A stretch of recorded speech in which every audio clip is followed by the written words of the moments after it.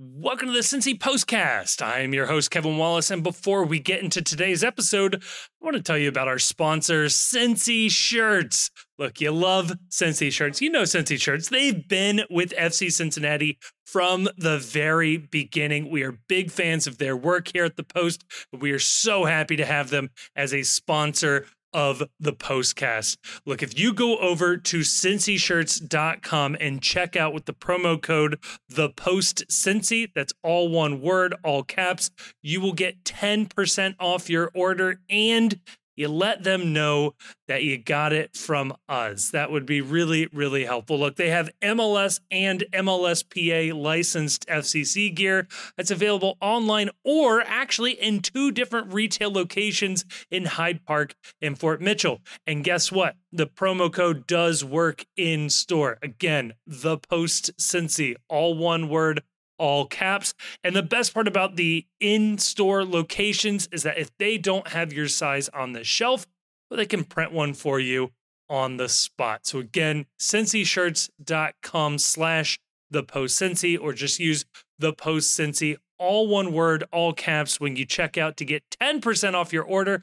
That's on any gear that they offer. And thank you again to Cincy Shirts for supporting this episode. And on this episode, we are talking about that 2-2 draw against Charlotte on the road. Is a draw on the road good? Is coming back from 2 goals down good? How do you feel about this game? There's a lot to unpack with this one, and we get into it. We find the villains and heroes of this match. And then in part 2, we are looking forward to the massive, massive rivalry match this week. That is the New York Red Bulls. And don't forget about OpeFest. And that's going to be your postcast.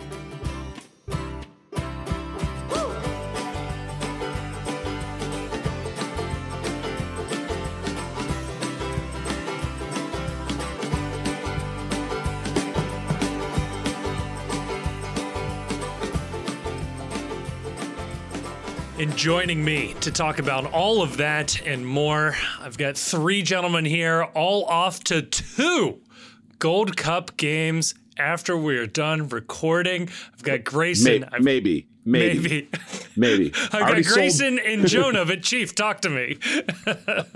So I had 2 in the Bailey, and the person who I was counting on going to the game with me kind of dropped at the last minute, so I just listed it on a whim for $400. Sold instantaneously. Wow. I don't care about this game a ton. I'm kind of low-key rooting for Canada to win to get our players back. So it's 50-50 whether I list that second ticket here before we're done. Let me throw this out there. I may have an extra ticket with my group in 216. Let me check on this after we record, and maybe we could figure out some arrangement where you sell your ticket and I can give you mine and we can split the proceeds or something. I don't hate this idea at all. We'll figure it out. I got to see Asteroid City after this, but we'll figure out a time to regroup. Yeah, hit me on the hip as soon as you know. Grayson wheeling and dealing it over here. Jonah, I do want to ask you about that. Is it okay for an FC Cincinnati fan to be rooting for Canada so we get our guys back sooner? Well, you also are rooting against, Aaron Long, who claims to be American, and some other people. So yeah, in a normal circumstance, no. But I think as soon as I'm with you and I want everyone back, but I feel like as soon as the game starts, it kind of takes over. Yeah. That jingoist pride we got in us. Here's the real problem is I'm not rooting for the United States in this game, if I'm being honest. I'm rooting for Brandon Vasquez. I'm rooting for Matt Miazga. And more than that, or almost as much as that, I'm rooting for TQL Stadium. Because somebody mentioned it in one of the Discords I'm on, that a loss here would sort of dent the reputation that we're building of TQL as the new de facto home of the big matches in American soccer. So the only thing that's giving me pause about being entirely pro-Canada is that would mean I'm rooting against the stadium. And we're a pro-TQL Stadium podcast here. And that might be the bridge too far that keeps me in line with the United States. I think the long game. I think that we as Cincinnati fans have the only actual legitimate reason for like hating Jesus Ferreira. Yes. Like I know he scores against just Caribbean islands, but like I think it's a good point. Like, well, what do you want him to do? Not score in those games? But my reason I don't want him in those games is because I just want Brandon Vasquez to get those goals. Right. Like we all think Vasquez can get there. Yeah, and I do like that criticism of Ferreira that he only scores hat tricks against these small nations. Like Clint Dempsey and Landon Donovan also got to play against these really bad Caribbean nations, and they didn't do this well. They did well. Lots of goals are tallied against these guys, but not this well. Here's the real problem, though, is that this is a skill set that is utterly useless to the United States right now because they get an automatic in through qualifying because we're hosting the World Cup next go around. Right. Where was Jesus Ferreira, or like that skill set, when we absolutely desperately needed to win a few games to qualify, 6 years ago? Right, exactly. And I think it's important that you need to have a skill set that's like that you can see this working against teams that are as good or better than you are. And I think that like, guys like Clint Dempsey and whatever, like they were able to score against opposition that was better. Yeah. Not simply by being like more skilled in creating a ton of space against the defense and getting, open looks, which is an important skill. Right. But like, I think Brandon if you added all the games up that Brandon and Jesus have scored in, Brandon, despite only having 3 goals for the national team, has scored against 2 of the 3 best opponents, and the only competitive game against a decent opponent where the goal actually mattered. 1 points. Yeah. Yeah, that goal against Jamaica was the salvaging of a rough weekend for FC Cincinnati fans and Cincinnati sports fans. This is all to say that the optimum outcome of this game, in my mind, may in fact be a 3-2 loss where the 2 goals come from Brandon Vasquez being subbed on in the 70th minute. So we can have the narrative going, if he'd been playing the full game, they would have won. And Miazga doesn't play. Right. Or Miazga is not involved in any of the 3 goals conceded, that it's consistently not his man that is the assignment is being blown on. That might be where I've landed on this one. The other thing I'm kind of curious about tonight, and being at the stadium might be preclude me participating in this, is I'm curious if U.S. men's national team threads is any better than U.S. men's national team Twitter, or if the worst people are just migrating over and it'll be fun on both apps. I mean, the problem with threads is it is not chronological. So you can say something heinous about a player, and we may not know when you were trying to say that about them.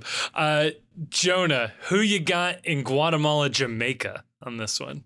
Oh, I've been thinking about this one a lot. I know. For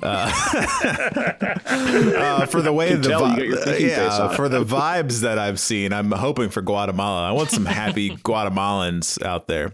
I also want a happy Alvis. You think Alvis will show up to watch his reggae boys, or if you're not on the squad, do you keep your distance even if you're in town? That's the question. What's the relationship there? Because I know the relationship with the Federation is not great with Jamaican players. So I bet Alvis goes. I bet Mascara is also there because there's a Wolves player that seems to be friends with him who plays for Jamaica.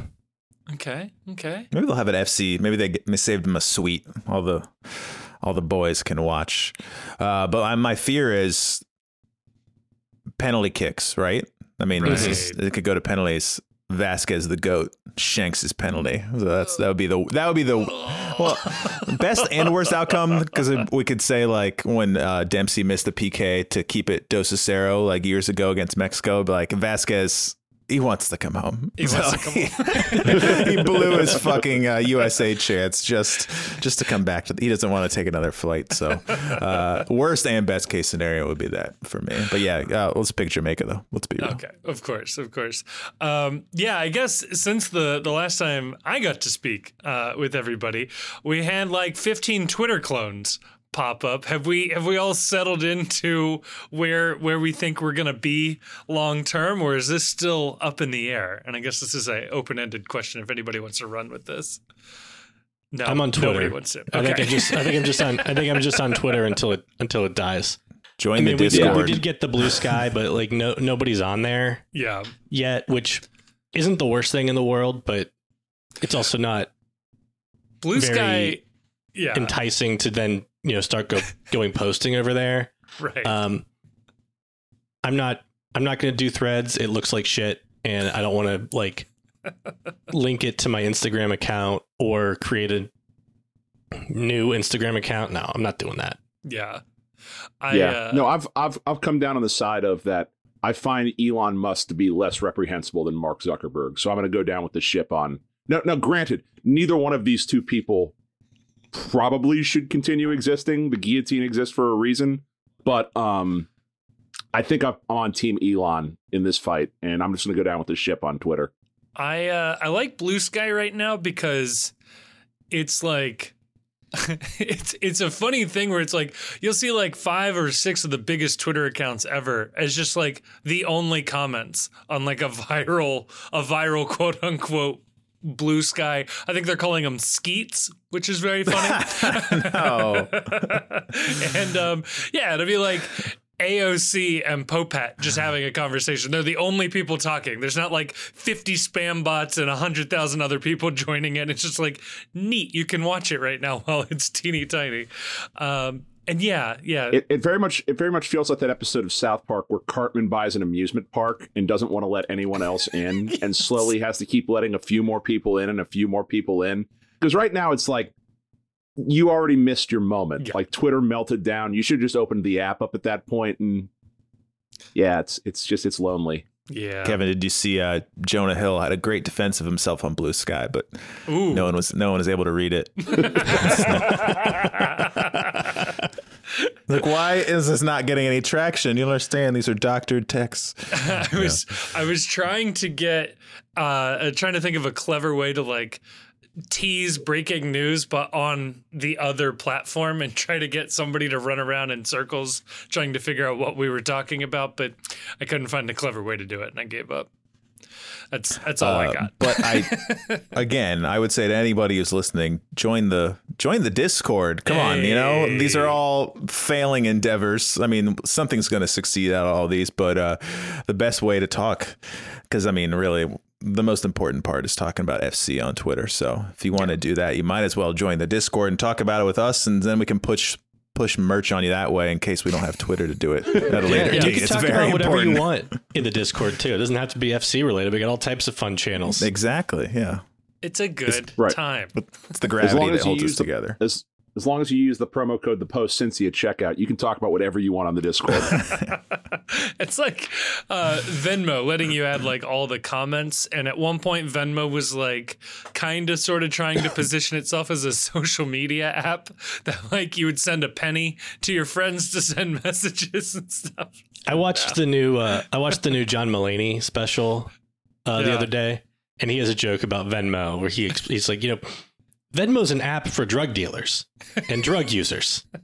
And all of us drug dealers and drug users are wondering what the fuck all you people are doing with your public Venmo activity. It is very weird. And I don't know how half my contacts end up on there. It's like, oh, there's my old buddy from high school's sister buying a haircut. Like, what the fuck am I looking at this? Oh, God. Well, speaking of haircuts, FC Cincinnati avoided one in the Supporter Shield table. Actually gained a Not point. your best effort. Hey, you know what? That was off the cuff. That was as good as it gets. Give that like a 4.5 out of 10. It was off the cuff, unlike our usual scripted content, well prepared, outlined content that we do. I even wish I had there. I could do the Jim Rome. I have hundreds of transitions here. All right. I go through, I find the right ones. No, we actually, I say we because I'm one of those fans. FC Cincinnati gained a point in the Supporter Shield standing after last night, which doesn't feel right, but it's exactly how that shook out. Thank God Nashville and New England both lost. I believe they both lost. So did Philly and Columbus. Yes. It was a lovely day to have a stumble on the road against Charlotte. Jonah, vibes going into the Queen City Derby, if I could be that guy. Oh, absolutely phenomenal vibes. I was thinking about this during the game. I feel for people who are out of market FCC fans, but anyone who doesn't go to the home games, because away games are just such like, as much as you want to hype yourself up, unless it's like the opening, we're in like Molly Malone's for FCC versus Seattle for year one. They just don't have, you're on your couch, you're getting hyped. I get just as upset watching away games, but it's hard to get up for them. So I didn't really have much to think about. And then you guys throw like that turf stat at me and stuff. And then you start to get a little, it's like, no, but we're good. You know, records are made to be broken, including losing 10 or not winning 10 straight on turf. So, I mean, it's a pretty good looking lineup, and you don't assume Ian Murphy's going to do some of that stuff again. You think Hagelin's a veteran, but overall, 2-2, like if in my heart of hearts, I might have picked a draw, even though, as Chief will say, it's a game we should win. But, life is like that sometimes. Yeah. Chief, what was your mentality going into this one? It felt like a game they should win. Just they're a more talented team, and they've had a better season so far, and this is a game they should win. But like I said on the show that you decided not to attend, game is on turf. This team plays awful on turf. Yeah. They're just not good. They're not the same team when they play on turf. You can tell the players don't like it, and the results bear that out. It's on the road, which you just have to calibrate yourself. And it doesn't make a lot of sense, because in other leagues, when you're the best team in the league, you win everywhere. But in MLS, for whatever reason, and I don't understand it, but teams just don't, even good teams don't play well on the road. It's an infuriating thing, to Jonah's point, where you have to watch these games on TV with the knowledge, the understanding that your team is probably going to play like shit. That's just the way it is. So did I want to win? Yeah. But like I said on the pod earlier, you can't hate 1 point, given that it's a road game. You're still missing 2 major contributors to the roster, and your biggest signing is was at the time stuck in visa hell and unable to be here. So yeah, that was the vibe. That was the mentality I think I had going into this. Yeah. It is a weird phenomenon in MLS. I know, Chief, you were annoyed at the tweet, and as was I. But MLS Buzz on Twitter was giving us the patronizing, "Hey, FCC, the good teams lose in MLS all the time at halftime," which is not the most fun thing to be reading. But it is true. Like, even when New England set the points record, or LAFC last year, they have these games, as we have already this season, are just inexplicably lose to bad teams, and lose bad to bad teams. I don't know what that is. It happens maybe twice in a Premier League season, right? Like, Manchester City will draw against West Ham or something, and it's like, whoa, what happened? What a crisis at the club. Where it's like, that's every week in MLS. It's very, very strange.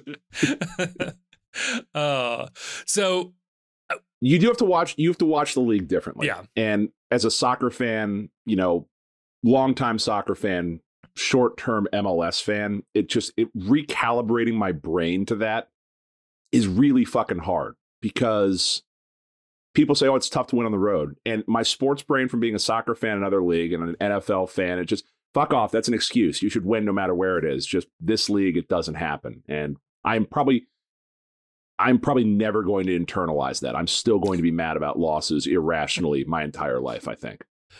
It is particularly weird when you look at the lineup, which I'll run through here. It's Celentano in goal, Murphy, Mosquera, Haglund across the back line, Barrial and Arias out wide, Moreno, Woboto, Acosta in the midfield, with Kubo and Santos up top. I mean, you add in Miazga and Vasquez, the two guys out on international duty. That's our first choice lineup. And Kubo is a longtime veteran. He's still making, I think, DP-ish salary. Ian Murphy is someone that we've assumed was making strides and was maybe even pushing Hagelin for his job. No reason to think that the A- team from the best team in MLS and on pace to be the best team in MLS history couldn't get a win in Charlotte. Grayson, it didn't happen, did it? Is there anything with how this team was set up, or that, like, does Miazga and Hagelin Miazga and Vasquez make that big of a difference? Yeah, I wonder if, so I feel like both of Murphy's yellow cards came with him doing that kind of aggressive step up, attacking, defending that they've been doing all year. Mm-hmm. And I'm wondering if without Miazga next to him, he loses a little bit of discipline and organization because he doesn't have that defensive captain. Yeah. Let's say. And, you know, I don't think Mosquera brings that same thing to the table that Miazga does. You know, it's not a criticism of Mosquera. He's just a much younger player. And, you know, he speaks English, but he's not as, like, Miazga's, you know, American and Murphy's American. There's probably easier for them to communicate with each other and Miazga to give kind of detailed instruction here and there. I mean, Hagelin has always had trouble with, like he seems pretty good at marking those, like, big center forwards, but not great at marking more skilled players. Never a great line on your review. Yeah. Like he's good with these physical attackers, right, but not with your more sneaky attackers. And both goals, I felt like, yeah, I mean, you can criticize some other aspects of the play, like not applying pressure to the wide attacker.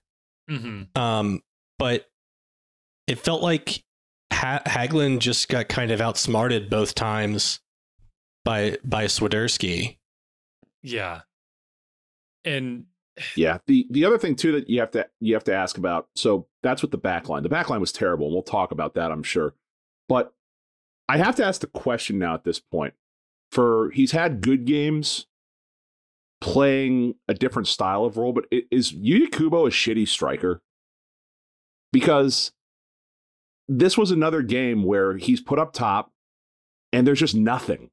He has one opportunity early in the game to really change the game. Yeah. Score a first goal, get FCC out and running on the road, take the crowd out of the game. And he gets 1v1 with the keeper and has an awful touch and just makes an easy save. And that was the last good chance FCC had until the PK in the second half. I just don't think, for all the little things he does, I don't think he's a very good striker. And I don't think he is very comfortable ever being the guy. So to me, that's where you really, really miss Brandon Vasquez, and where I know we railed on it and there's been a lot of talk about it as to what the fault is, but this is a game where it's like, shit, you really wish you would have had Aaron Bopenza in a week ago and he would have been available for selection in this game, so that maybe you're not asking Yuya Kubo to score goals and keep you in the game. Yeah, I think that there was a little bit of like a turf bounce on that early one with Kubo, but I still think that either Brandon or Baji finishes that nearly every time. Yeah. And it is, Chief, I completely agree with you. I tweeted that Kubo's unlucky, but I think the more you think about it, he's just maybe not very good anymore. It's been a while since he's had an on-target, long-range shot. Like, he takes them, sure. It's always fun, but they're never on target. It's been a long time since we've seen a good Yuya Kubo game. Jonah, is Brandon Vasquez the missing sauce here? Is this team winning these games with DP strikers up top? I feel like we probably look better. I was a little nicer about Kubo's miss on the replay. Like it's like at his hip. It's a very odd height, but like a true striker, Jesus Ferreira, dare I say? Whoa, finds, how dare you? Finds a way to contort or take a touch off of his hip. He does have a great first touch. Some of those, we got to admit that. But yeah, and then I'd rather it's fun. We see Kubo up top. We all get excited for some reason, even though there's like not much evidence to support him being up there. We're like, okay, Kubo up top. What's he going to do? And then like you see, you're like, okay, I think we kind of, because he's got like the skill and the quality. He probably, he's got more on the ball quality than Brandon Vasquez does, but he's not a striker. So I'd almost just rather see him, as soon as Lucho goes up top, which is kind of weird. I like it though. Yeah, so right. I almost wish they could like interchange during the game when it's not going well. And like, Kubo, just drop back and let's have two Morenos out there. Cause apparently one in Obi was not enough to do much in that first half anyways. And I do want to say to Kubo's defense, he had a very good game the last game FC Cincinnati played. He had an incredible assist. He just isn't good when you're asking him to be your primary goal scoring threat anymore. I just don't think it's there for him. I think his skills now lie elsewhere, and you're feeling the loss of Vasquez. You're feeling the missing Bopenza and Dominic Badji having a knock. I think that was a massive, massive hole in the FC Cincinnati attack last night. I mean, our striker substitution was Marco Angulo. Yeah. Which was a fantastic sub, which we'll talk about. He looked really good, but yeah. It was a solid move. I think it's fair to say Jaap Stam broke Yuya Kubo. I think we can go ahead and definitively say that. He turned him fully into a midfielder, for better or for worse. So going through the game, Yerson Mosquera gets a very early yellow card. Ted Unkel setting the tone for being a card happy game in this one. And yeah, welcome back to the game, Mosquera. And that was a bummer, because now our most aggressive player on the field, other than maybe Obi, is playing with a hand tied behind his back. I saw a headline about that. It was in the California Raisin. He said you got to go up right away to the toughest guy in the pitch and show him who's boss. Referee Uncle confuses game management training with recent discussions with his attorney while awarding early yellow to Mosquera.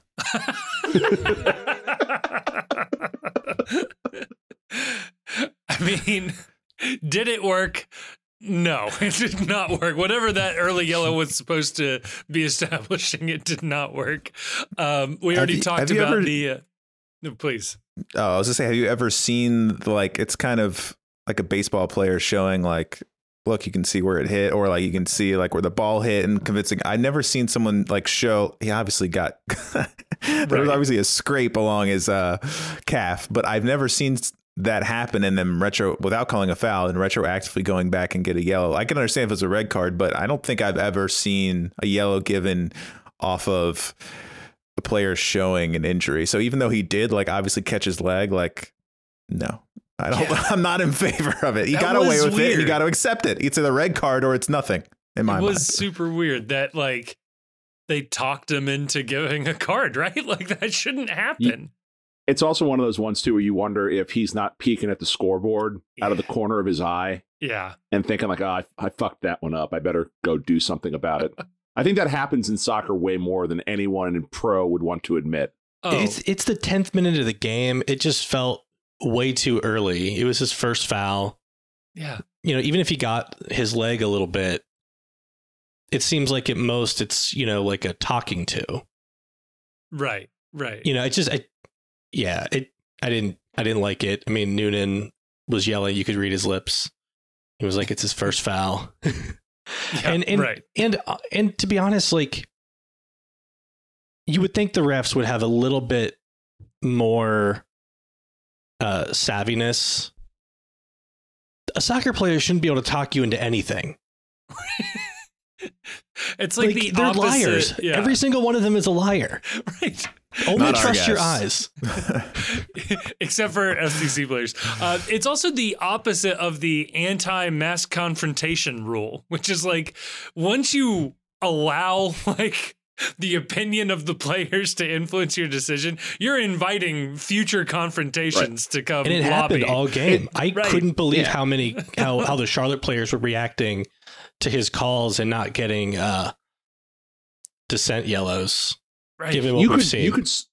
You could stop this instantly if you just adopted a blanket policy in this league of if you ask for a foul, it's a card on you. Like they should have done this years ago in the NFL, where you'd see receivers getting up and waving their arms around asking for a flag. If you make that motion a personal foul, 15-yard penalty, it stops immediately. If you make anyone talking to the ref and asking for a call other than the captain a yellow card, this shit would be over in 2 weeks. I am probably wrong, but I thought they made the players making the VAR gesture a foul. Like, you don't see it often, and maybe that was just something that they were discussing. They really didn't want players popping up every time doing that little symbol there. So They're doing the heart actually and getting yellow cards. Like, sir, we got it all wrong. Loved that call, ref. Chief's point, as an athlete, Kevin and Grayson, you've seen me on the pitch. I'm a really tremendous soccer player. I think you'd still get a few because it's hard. It's hard to control. I was in a co-ed indoor game 2 weeks ago. Like old times, I got kicked out of the game for 2 minutes by the referee. I committed a foul. He blew the whistle. He looked at me. He said, "That's 2 times." He was like, "Oh, you said you did it 2 times?" I said, "Then call it the first time." And he just like looked and he just like pointed to he pulled out the blue card and pointed away. I was like, "I'm gonna do it until you tell me to stop." So apparently that was the magic word for that guy. But that's what gets you sent off. There you go. But Ted Uncle, he's a wild boy. At the end of the day, it's one of those ones where like I guess it even Stevens almost, because like sometimes you're like, I don't know. Like either way, but like by the end we got a lot of calls to kind of drain the game at the end. So I mean Ian Murphy did commit that second yellow, but I guess overall it kind of evened out. I was annoyed by his first yellow. I guess it was for kicking the ball away. That's what I took it as. But all season I've seen players kick the ball away in the first half and get nothing. And the rule I had kind of constructed in my head is, okay, well, if it's later in the game and you're wasting time, like you're trying to hold on to a tie or hold on to a win, or there's like some clear motivation for time wasting, then they may give you a yellow. And then Murphy gets it in like the 17th minute or the 20th minute or something. Yeah. The for something that was like though, pretty minor, and it was like right after the call. I was really annoyed by it because I've seen this all season. I think the problem with that one was where it's like at the time I was like, I didn't have a problem with his first card. I'm probably in the super minority of that among FC Cincinnati fans, is that he was very clearly stopping a quick restart and a break.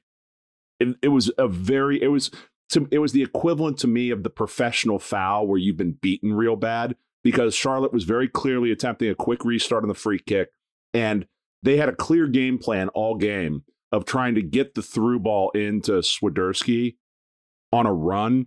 And without seeing a wider camera angle, it's hard to know, but it would not shock me if he knew that they were beaten, they hadn't gotten back, and that they were about to give up a break doing that. And if that's the case, and that's what the referee saw, I have a real hard time arguing with that, because it's a professional foul at that point to stop the restart from happening. But then just call it all the time. Right. Like, don't be inconsistent on this, which is something that I'm constantly frustrated with, is the inconsistency. And how is that different from when guys just stand in front of the ball? Again, you'd have to see the wider angle replay of this, but the quickness with which it happened leads me to believe that, like, okay, it's one thing to stand in front of the ball because like your guys aren't back and there's no, like, you're trying to set a wall up, you're trying to do something. But if it's a very clear advantage and they've already put the ball down to do a quick restart, but they hadn't put the ball down; it was at his feet. Yeah, somebody pointed this out online, and this might have contributed to it, is Murphy is standing over the player who's down as he kicks it away. I don't know what the letter of the law says, but I know it's sort of a no-go zone to be standing over, stepping over the downed player in that case. So maybe that plus kicking the ball away combines to a cautionable offense. I feel like I'm Jonah Hill's ex-girlfriend. Like I'm just being gaslit. New rules are being introduced all the time. I don't know what I'm supposed to be doing. Look, if we're going to have a podcast, we're going to need some healthy boundaries here. And I'm going to need you to not talk about referees. Thanks. Well, let's talk about them. Karol Swiderski scores 2 goals within 10 minutes of each other, putting on display that sneaky striker look. The first one, just a well-hit shot. It was the second one that I thought was an own goal for most of the game until... So did the announcers. I was convinced by them. At halftime, I switched over to the local announcers, and they kept talking about how Swiderski's looking for that elusive hat trick. And I was like, whoa. When did this happen? I did see a headline about that specifically in Broadcasting and Cable magazine. Mash that mute button. Audio feeds compete to see which one can get more people to stop listening. It was a real bad night for Apple TV audio, I would say. That was the primary feed was virtually unlistenable. It was atrocious. You betcha. The home team audio. Can we talk about who this guy was that was doing the Charlotte home audio? I don't know who he is. I have no idea. I don't know who he is either, but on one of those Mel Karol Blanc. Swiderski goals, he got it sounded like he racked himself and put his nuts up in his stomach because his voice jumped 3 octaves calling this fucking goal. And stayed If you haven't there. seen this clip, go find it. It's unbelievable. I tweeted it with Mickey Mouse talking over it now, so you get the visual to go with it. So I encourage you. People say it sounds like Mickey Mouse. What it actually sounds like is the judge at the end of Roger Rabbit when he's getting melted and like turns from like the judge into the tune, and his voice gets like higher and higher as he's dying. It is weird that it doesn't just spike. Like you have like a It keeps going. Yeah, like a voice crack. Yeah. But he just keeps going. Was that a purposeful bit to keep going? Yeah. I love a good Judge Doom reference. That's phenomenal.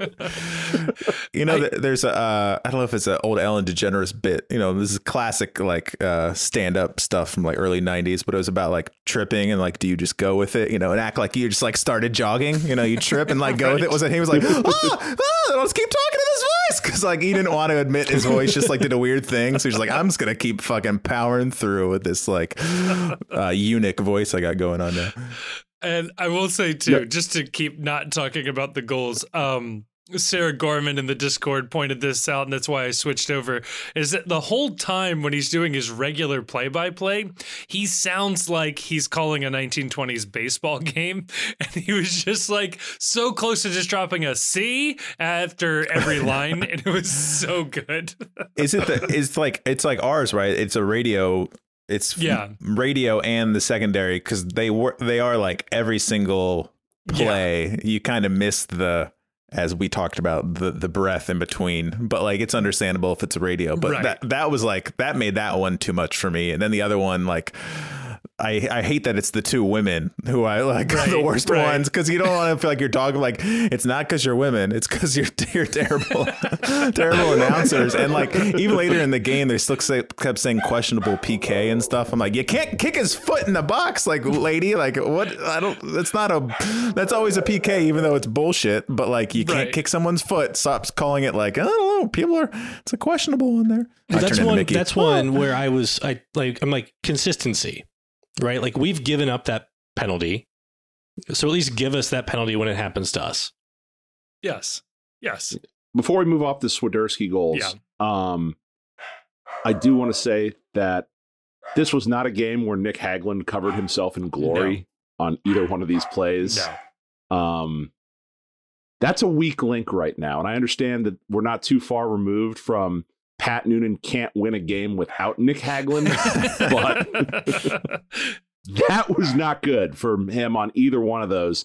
Just badly out of position, badly played by Swiderski, and it just not a great look for your boy to be on roller skates in the box like that. I'm just convincing myself that he's coming back from injury and that a 80% Nick Hagelin was better than a 100% Apollonu or whoever, or Alvis Powell.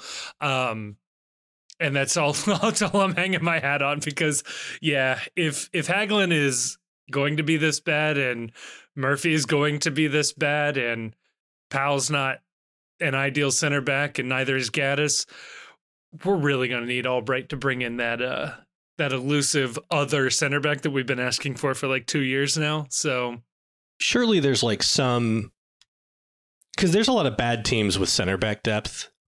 Yeah. Like DC has like 4 center backs better than Nick Hagelin right now. Right. Surely there's somebody whose like deal is up at the end of the year that we could get as a rental. Right. I don't know. Or like do the baseball thing and like we have a apparently pretty solid 2 team and academy. Can we not trade FCC2 guys for MLS guys? I have no idea how that works, but like Steven Jimenez on the table for center back. Like, oh man, I don't know. 15 years old. Sorry, kid. You're going to have to miss fifth period French this week. We owe DC like $500,000 in GAM if we sign him. Maybe they really value him and maybe they want him back or whatever. I feel like Mascara is getting kind of away with, he didn't look very great on that first goal either, but there's something about the way Hagelin moves. He also has like hair, and he's kind of Gumby out there. It's like Swiderski made a run towards Mascara and then like weaved back, so it ends up close. Like, that might have been the second one where he was kind of doing the weaving run. But also, as bad as the defense looked on those, they're kind of not fluke goals, but kind of freaky goals. Like you're watching it and they're like, well, how the fuck did the ball pop out of there? Mascara and Hagelin are right there. And then like somehow Swiderski, I mean, he's a DP, but like he gets his foot in between all of that. And then whatever happened on the second goal, own goal or not. But so it took, well, he should have had a third, really. I couldn't believe that one at the post. But before I forget, this was in the New York Times. Not a great one, but Aaron Long, hot seat.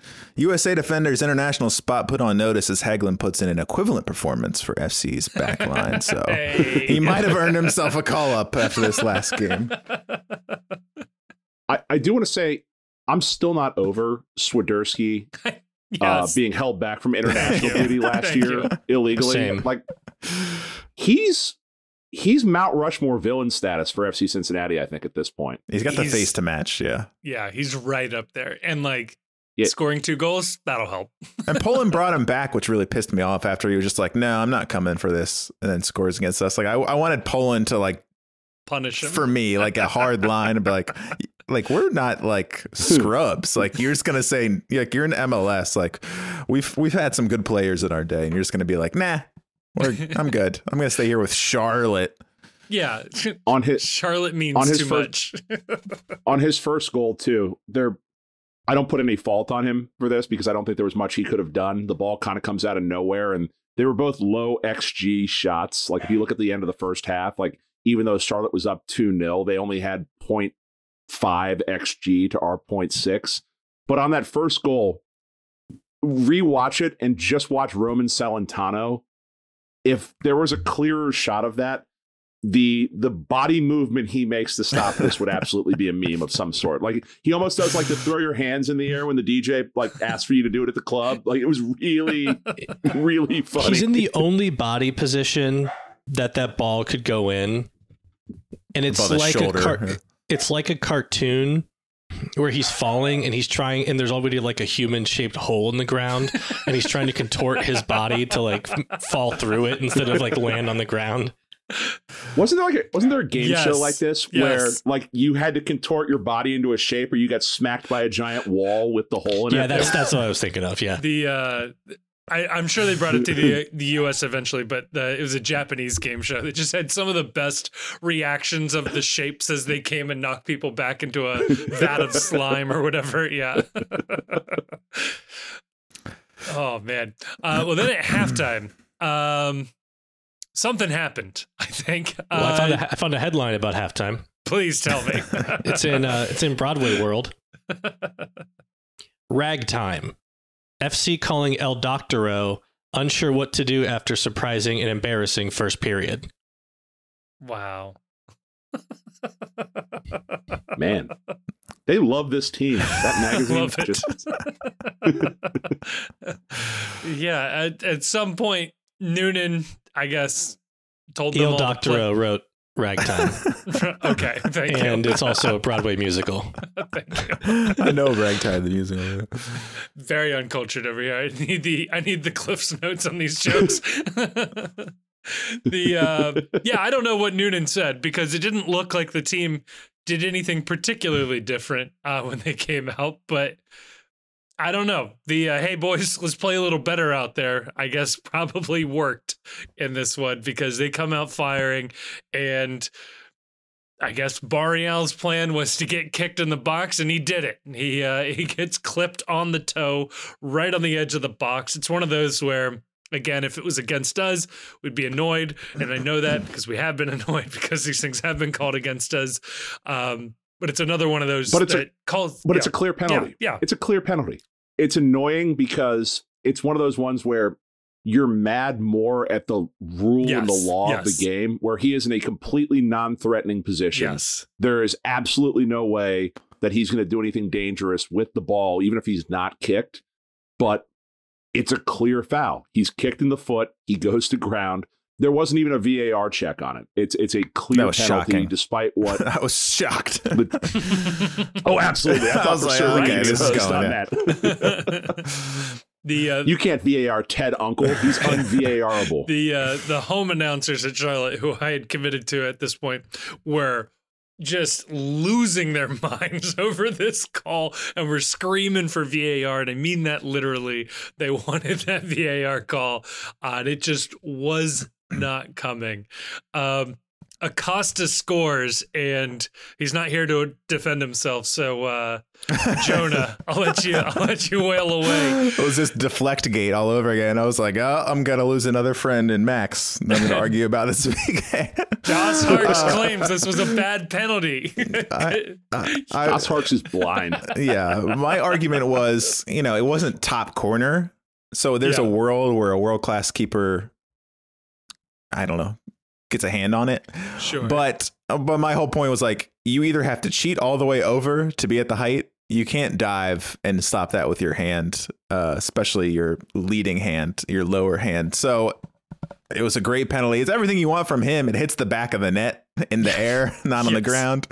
So, and I was looking at, wasn't he 6 of 8 before that, or whatever it was? I feel like this one finally got to the ratio. We were having such a debate a couple of months ago about, like, comparing him to other ones, and he's finally, like, getting the ratio up where it's, like, very similar to the good PK takers. And you feel much better about him taking PKs now than you do about, like, Lucho's free kicks, which for some reason he still takes some of them when we've seen what Barrial can do with the dead ball. But yeah, I felt obviously nervous. I stood 6 inches from the TV, but he didn't let us down. And then you thought, fucking game on, because you have a Lucho and a Barrial, and that's really all you need to get another goal. And momentum started rolling on our side.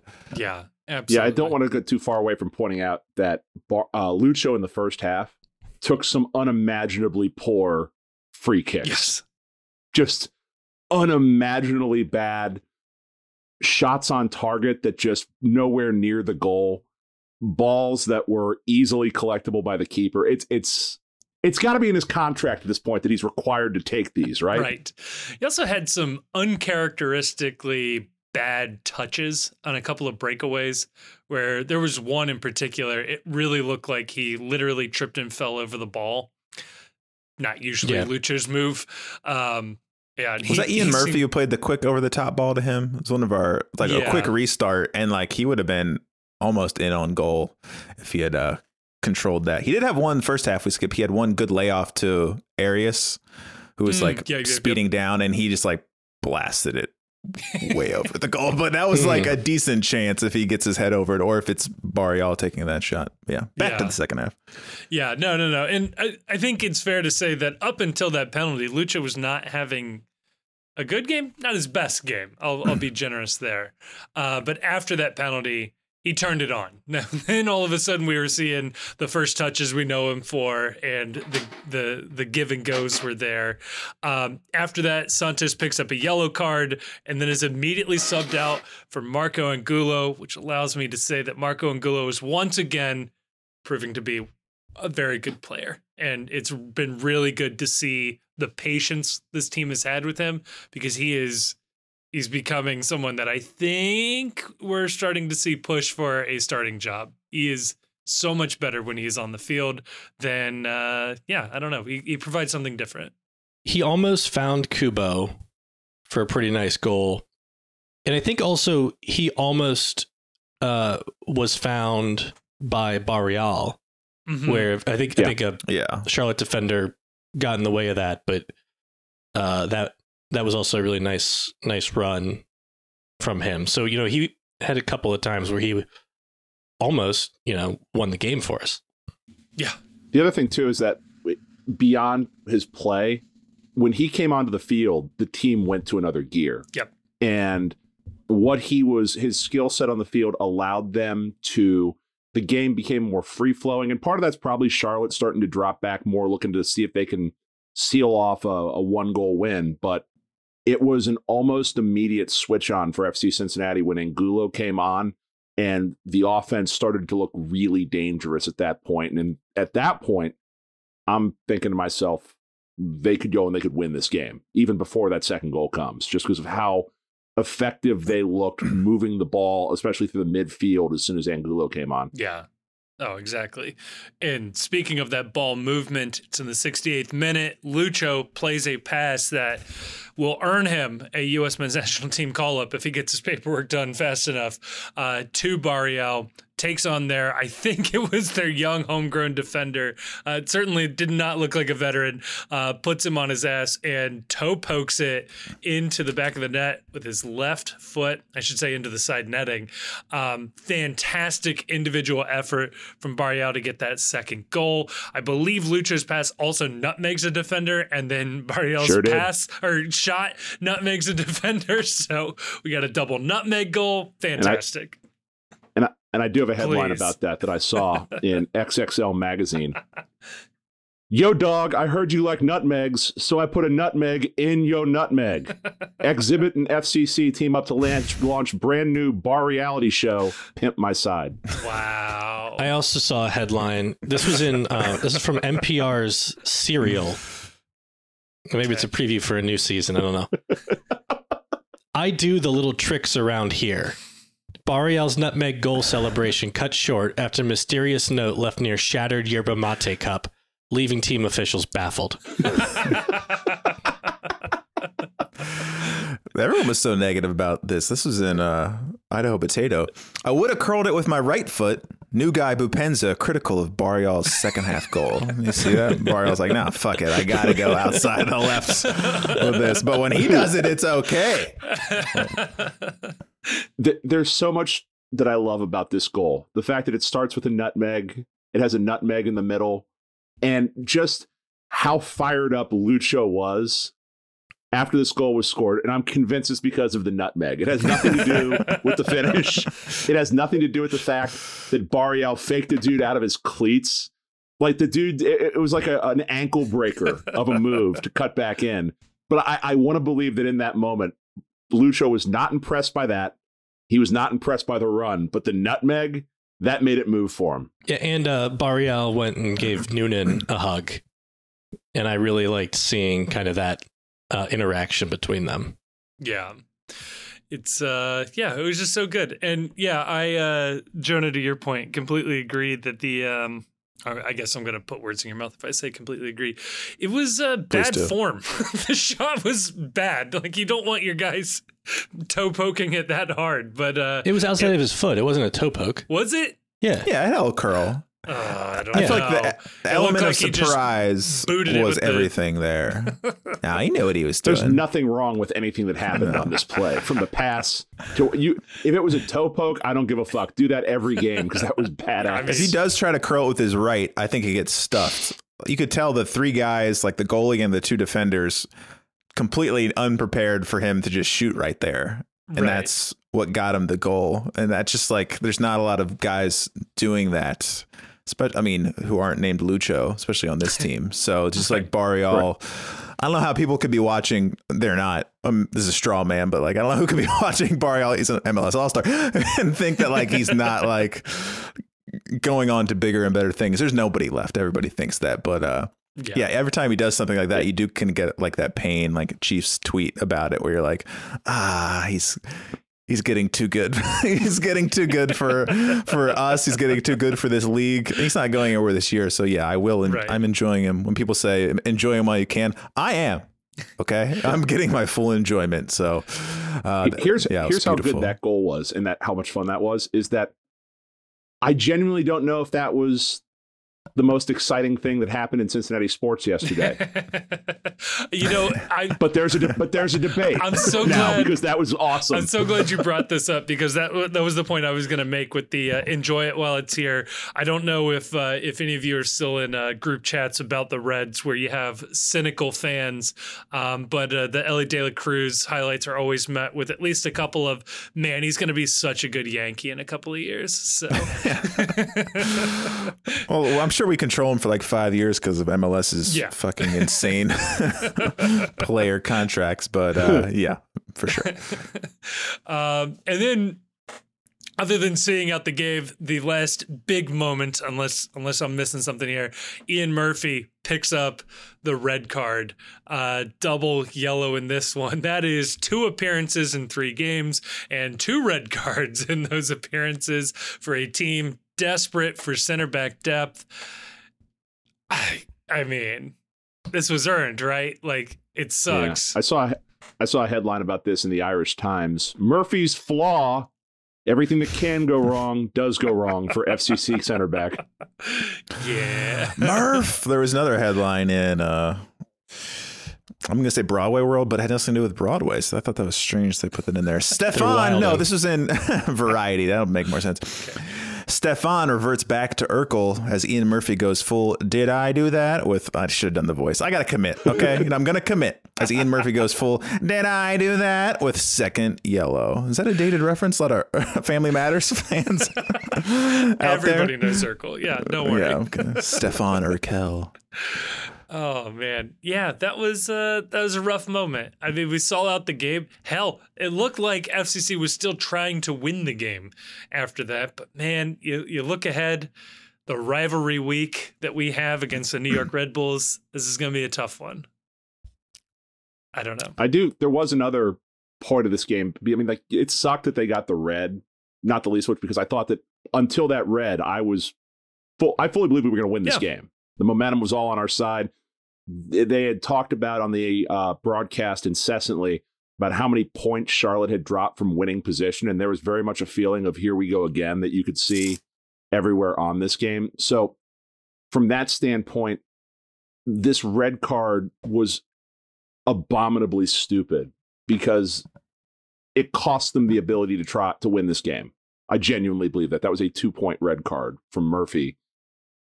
And it sucks because he's really good, other than the fact that he's just not smart about how he plays. And I know you can say that, that first red card was bullshit, or first yellow card was bullshit, but you're still on a yellow. Yep. Like, you've just got to be smarter when you're on the yellow. You can't say, oh, well, it's not his fault. The first card was bad. No, it is his fault because you've got to change the way you play when you're on a yellow. Mascara sat on a yellow this entire game. And there was probably only like one moment where it got kind of dicey, where I think Swiderski collapsed and was grabbing his head like something had gone wrong. And Mascara was the closest person by, where I got a little bit of a, oh God. Yeah. Mascara doesn't make that mistake. He doesn't make that mistake for the second yellow. You hope Murphy grows out of it, but that's a killer. Yeah. So I still believe in Ian Murphy's potential. I think what we've seen are just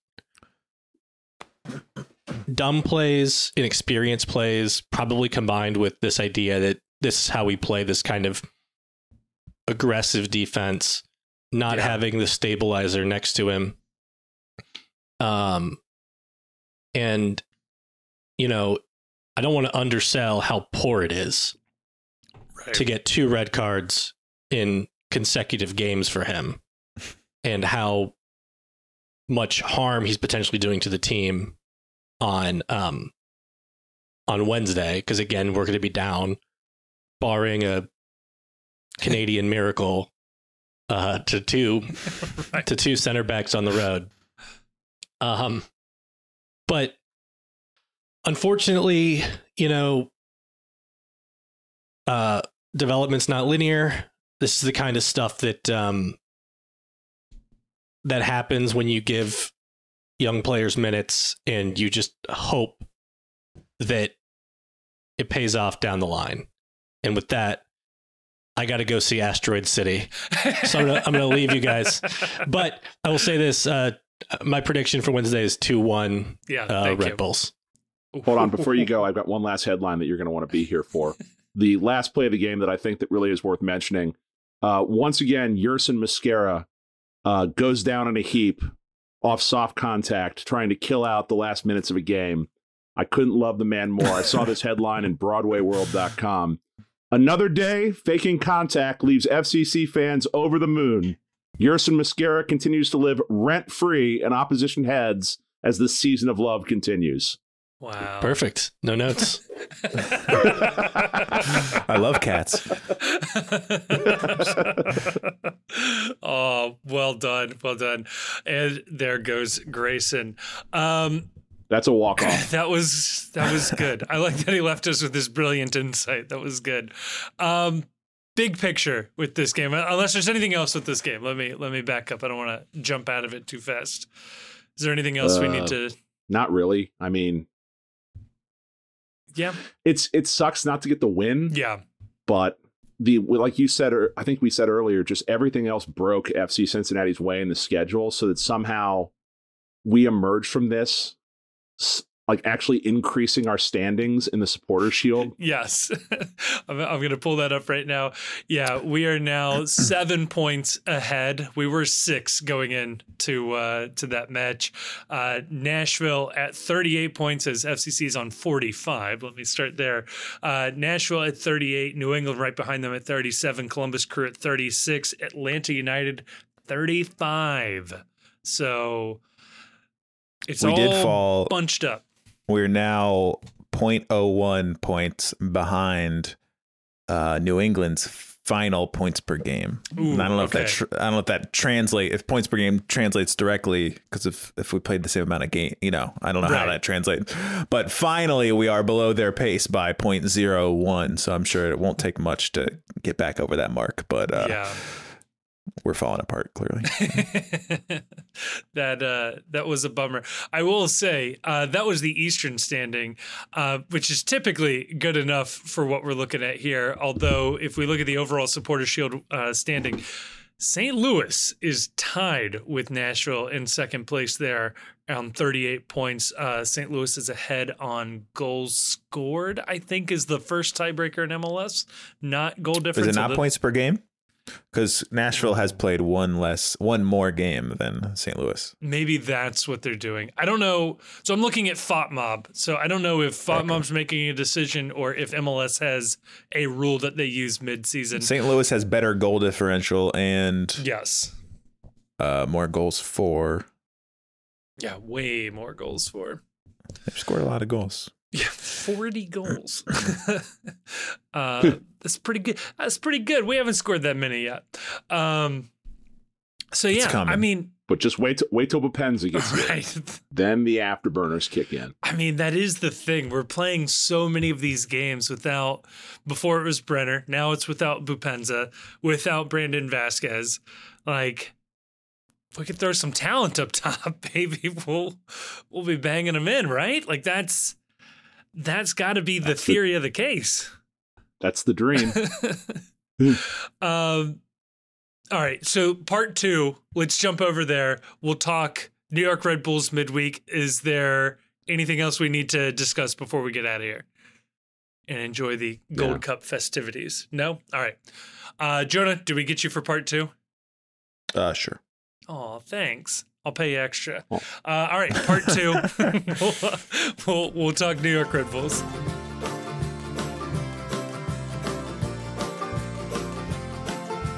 And we're back, and we're talking. It's a rivalry week, which I can never say clearly all the way through. New York Red Bulls on Wednesday in New Jersey. Have we talked about this? I might actually be at this game. Oh, we have not talked about this. Go on.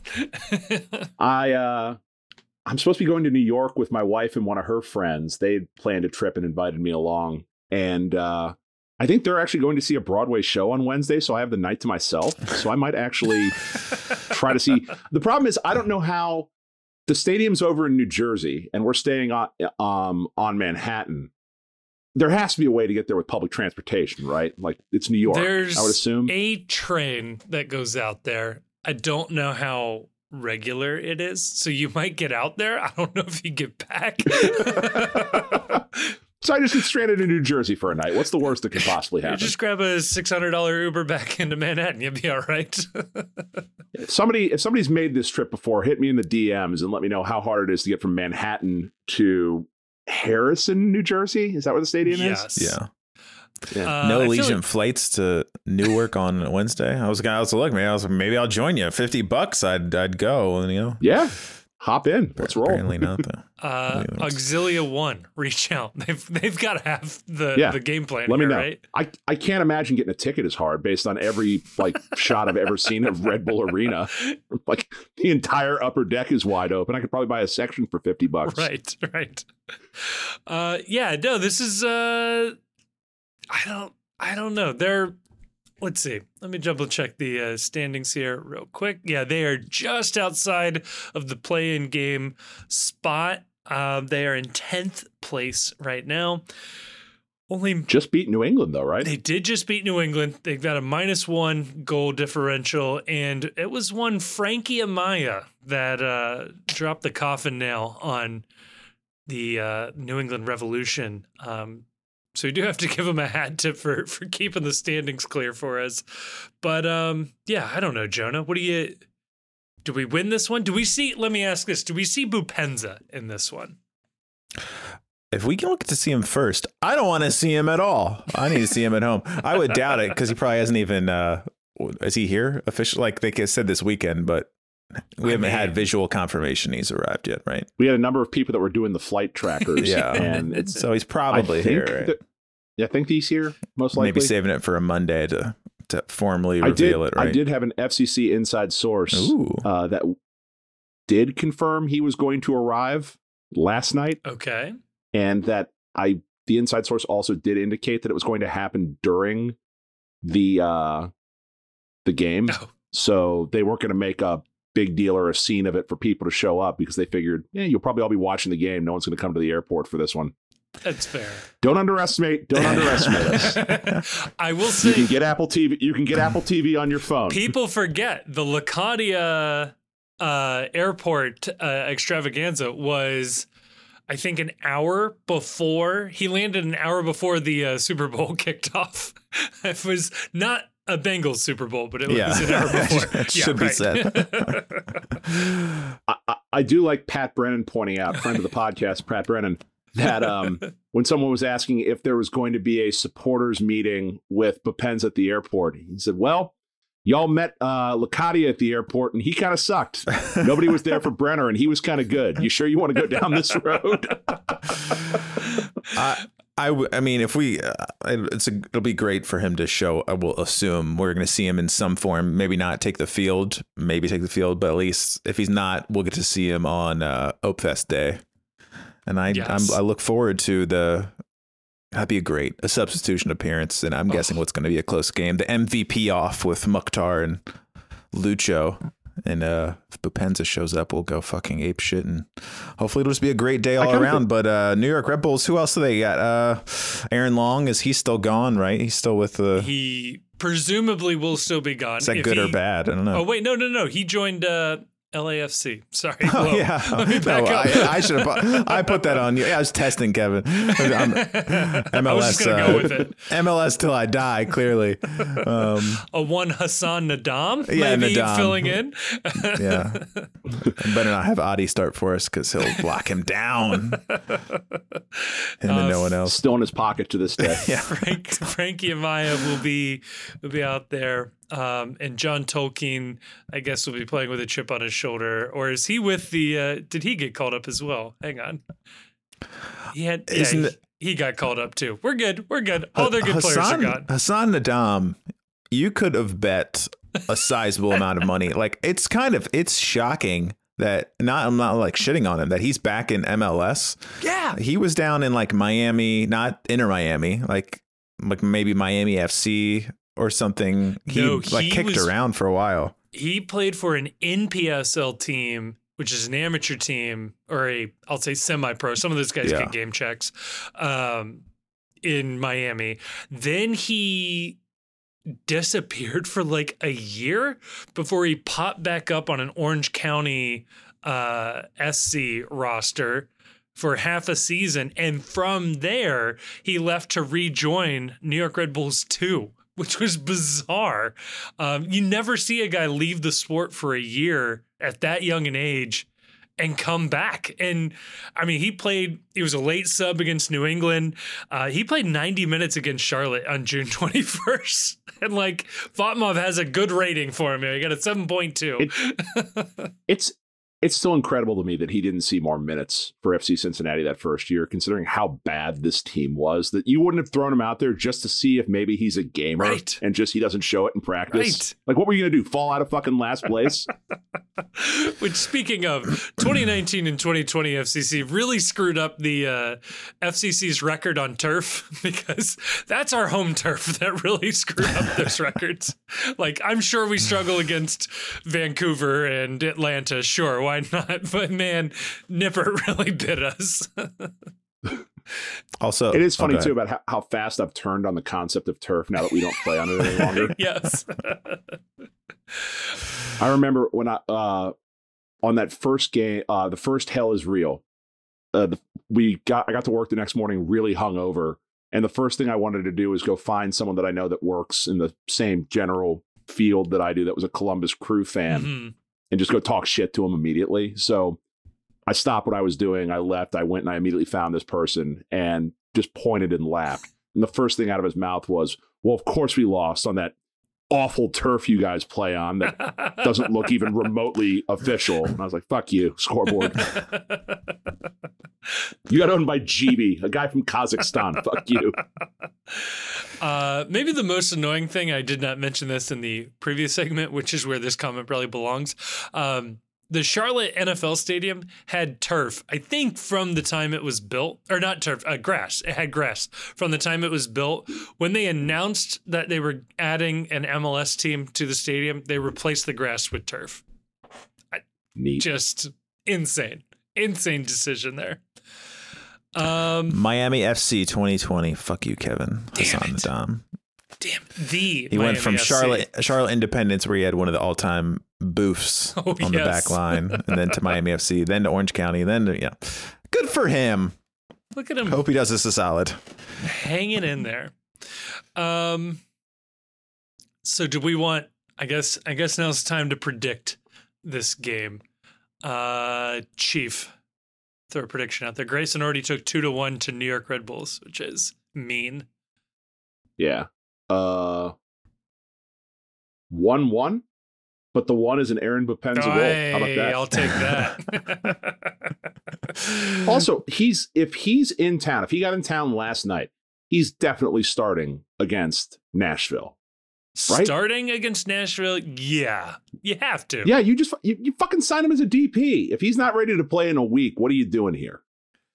If he doesn't train with them at all, I think he'll still be an early bench guy, but I'm assuming he's going to get at least a day or two to train with them. It doesn't matter. We know that. It just send him up there and do his thing. But I feel like coaches in their minds he hasn't had any time So here comes Kubo. This will be better.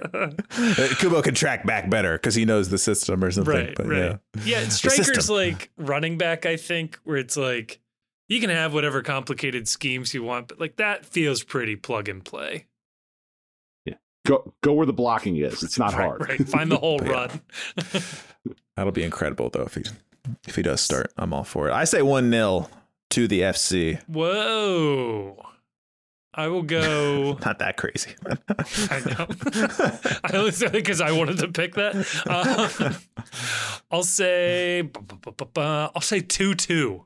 Why not? It seems like an aggressive road schedule for us there to go 2-2 back to back. But if I attend this game, it's gonna be 4-0 FC Cincinnati. They're just gonna stomp it. It's gonna be a curb stomping.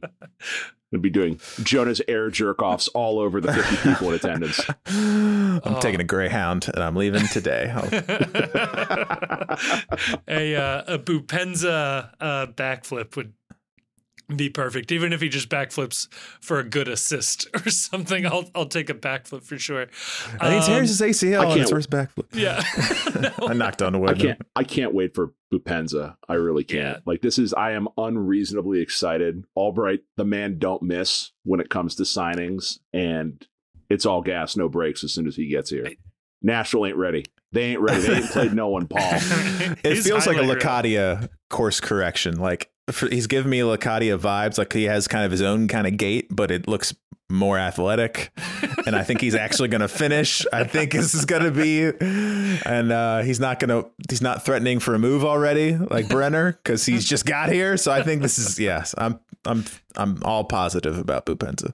How could you not be? Bupenza's too is like, his age, his profile, everything is set up, not unlike Lucha, where if he does well, he could be here for 5-6 years and we could see him for a good long while. It feels like he tasted success in Europe. He's gotten the bag in Saudi Arabia and Qatar.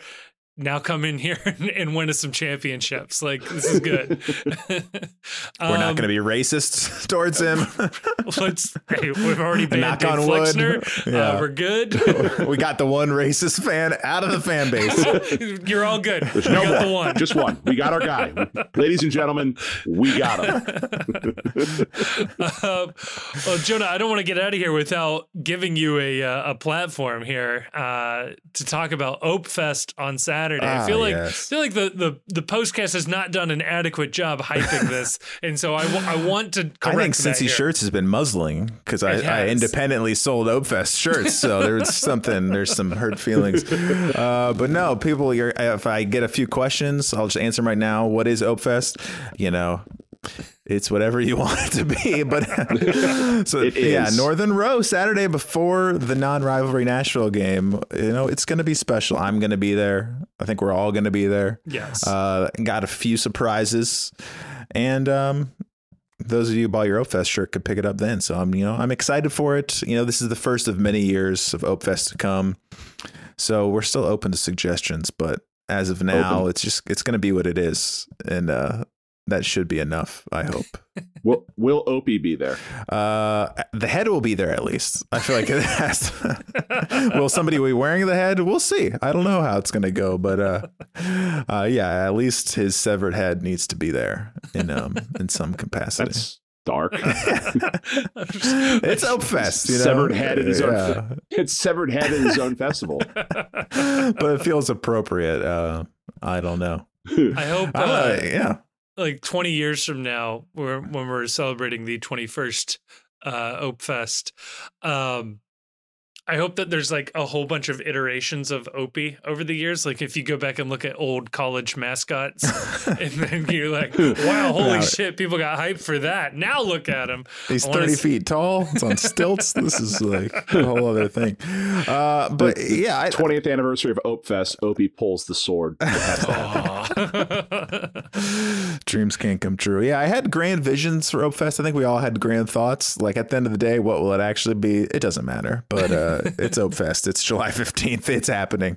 And I do need to say before I go, because I missed the entire Taylor Swift discourse. Please. I did miss the last home game for the Taylor Swift concert. Oh, please. She put on a hell of a show. I can't lie. I'm a mid Taylor Swift fan. You know, I like the Speak Now era. I had heavy rotation on the little iPod, and then 1989 was a big player, and then I kind of fell out again. And then I find myself the last week or so, I'm getting into the cuts because I felt left out. I was like, me and my buddy were the only ones not singing along.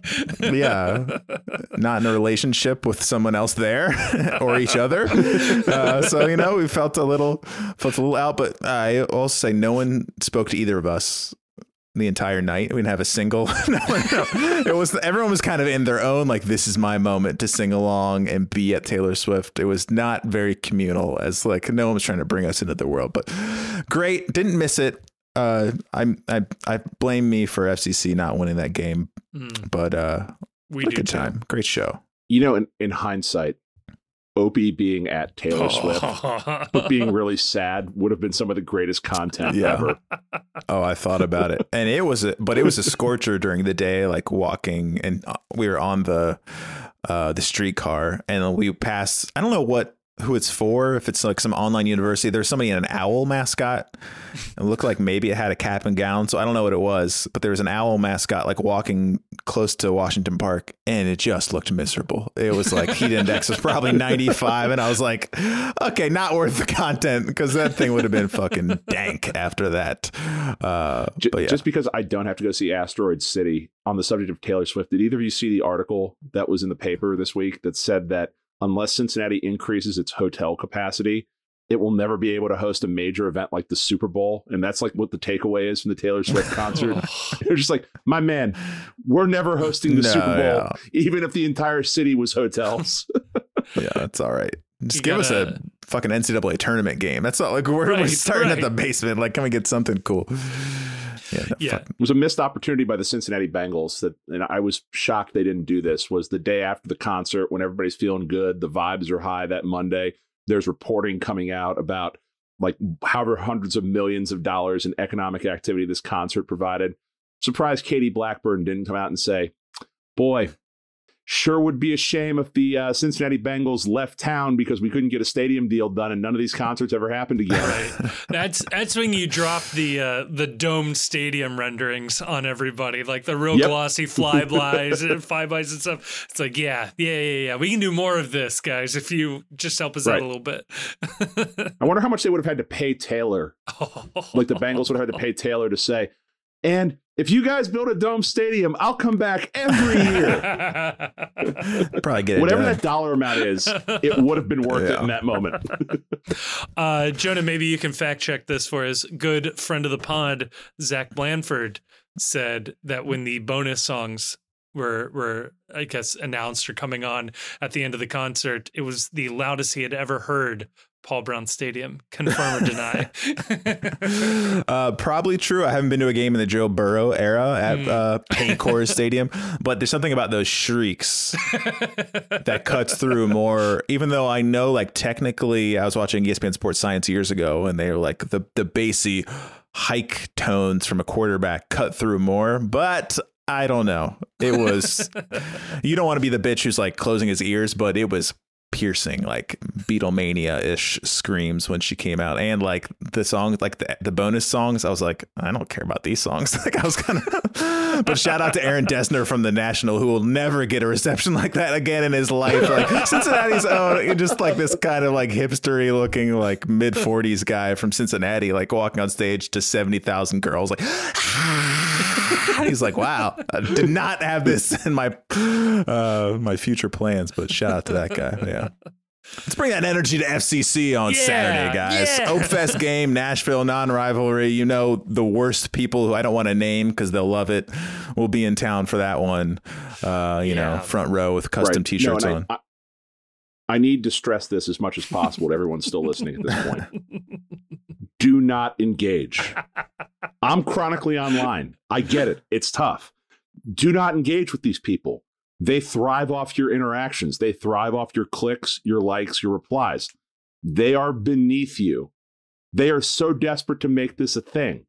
They are the Yukon in the civil conflict rivalry. They are attempting to make this a thing. They are attempting to make this a rivalry. Don't let them do this. When you respond, even to tell them it's not a rivalry, you are making their point. Disengage this week. It will make them so much more angry if you just ignore them. Tweet about OpeFest. Tweet about that can be your nicotine lozenge. Yes. The OpeFest. Yeah, every time Nashville tries to get in your mentions, you just respond with "Can't wait for OpeFest." And I say, "What is this?" You say, "OpeFest." OpeFest. OpeFest. Yeah.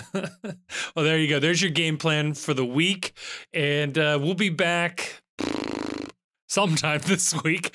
We'll have to arrange the schedules here with the Wednesday game. It's always a little awkward, but yeah, I think that's a postcast. Fuck Columbus.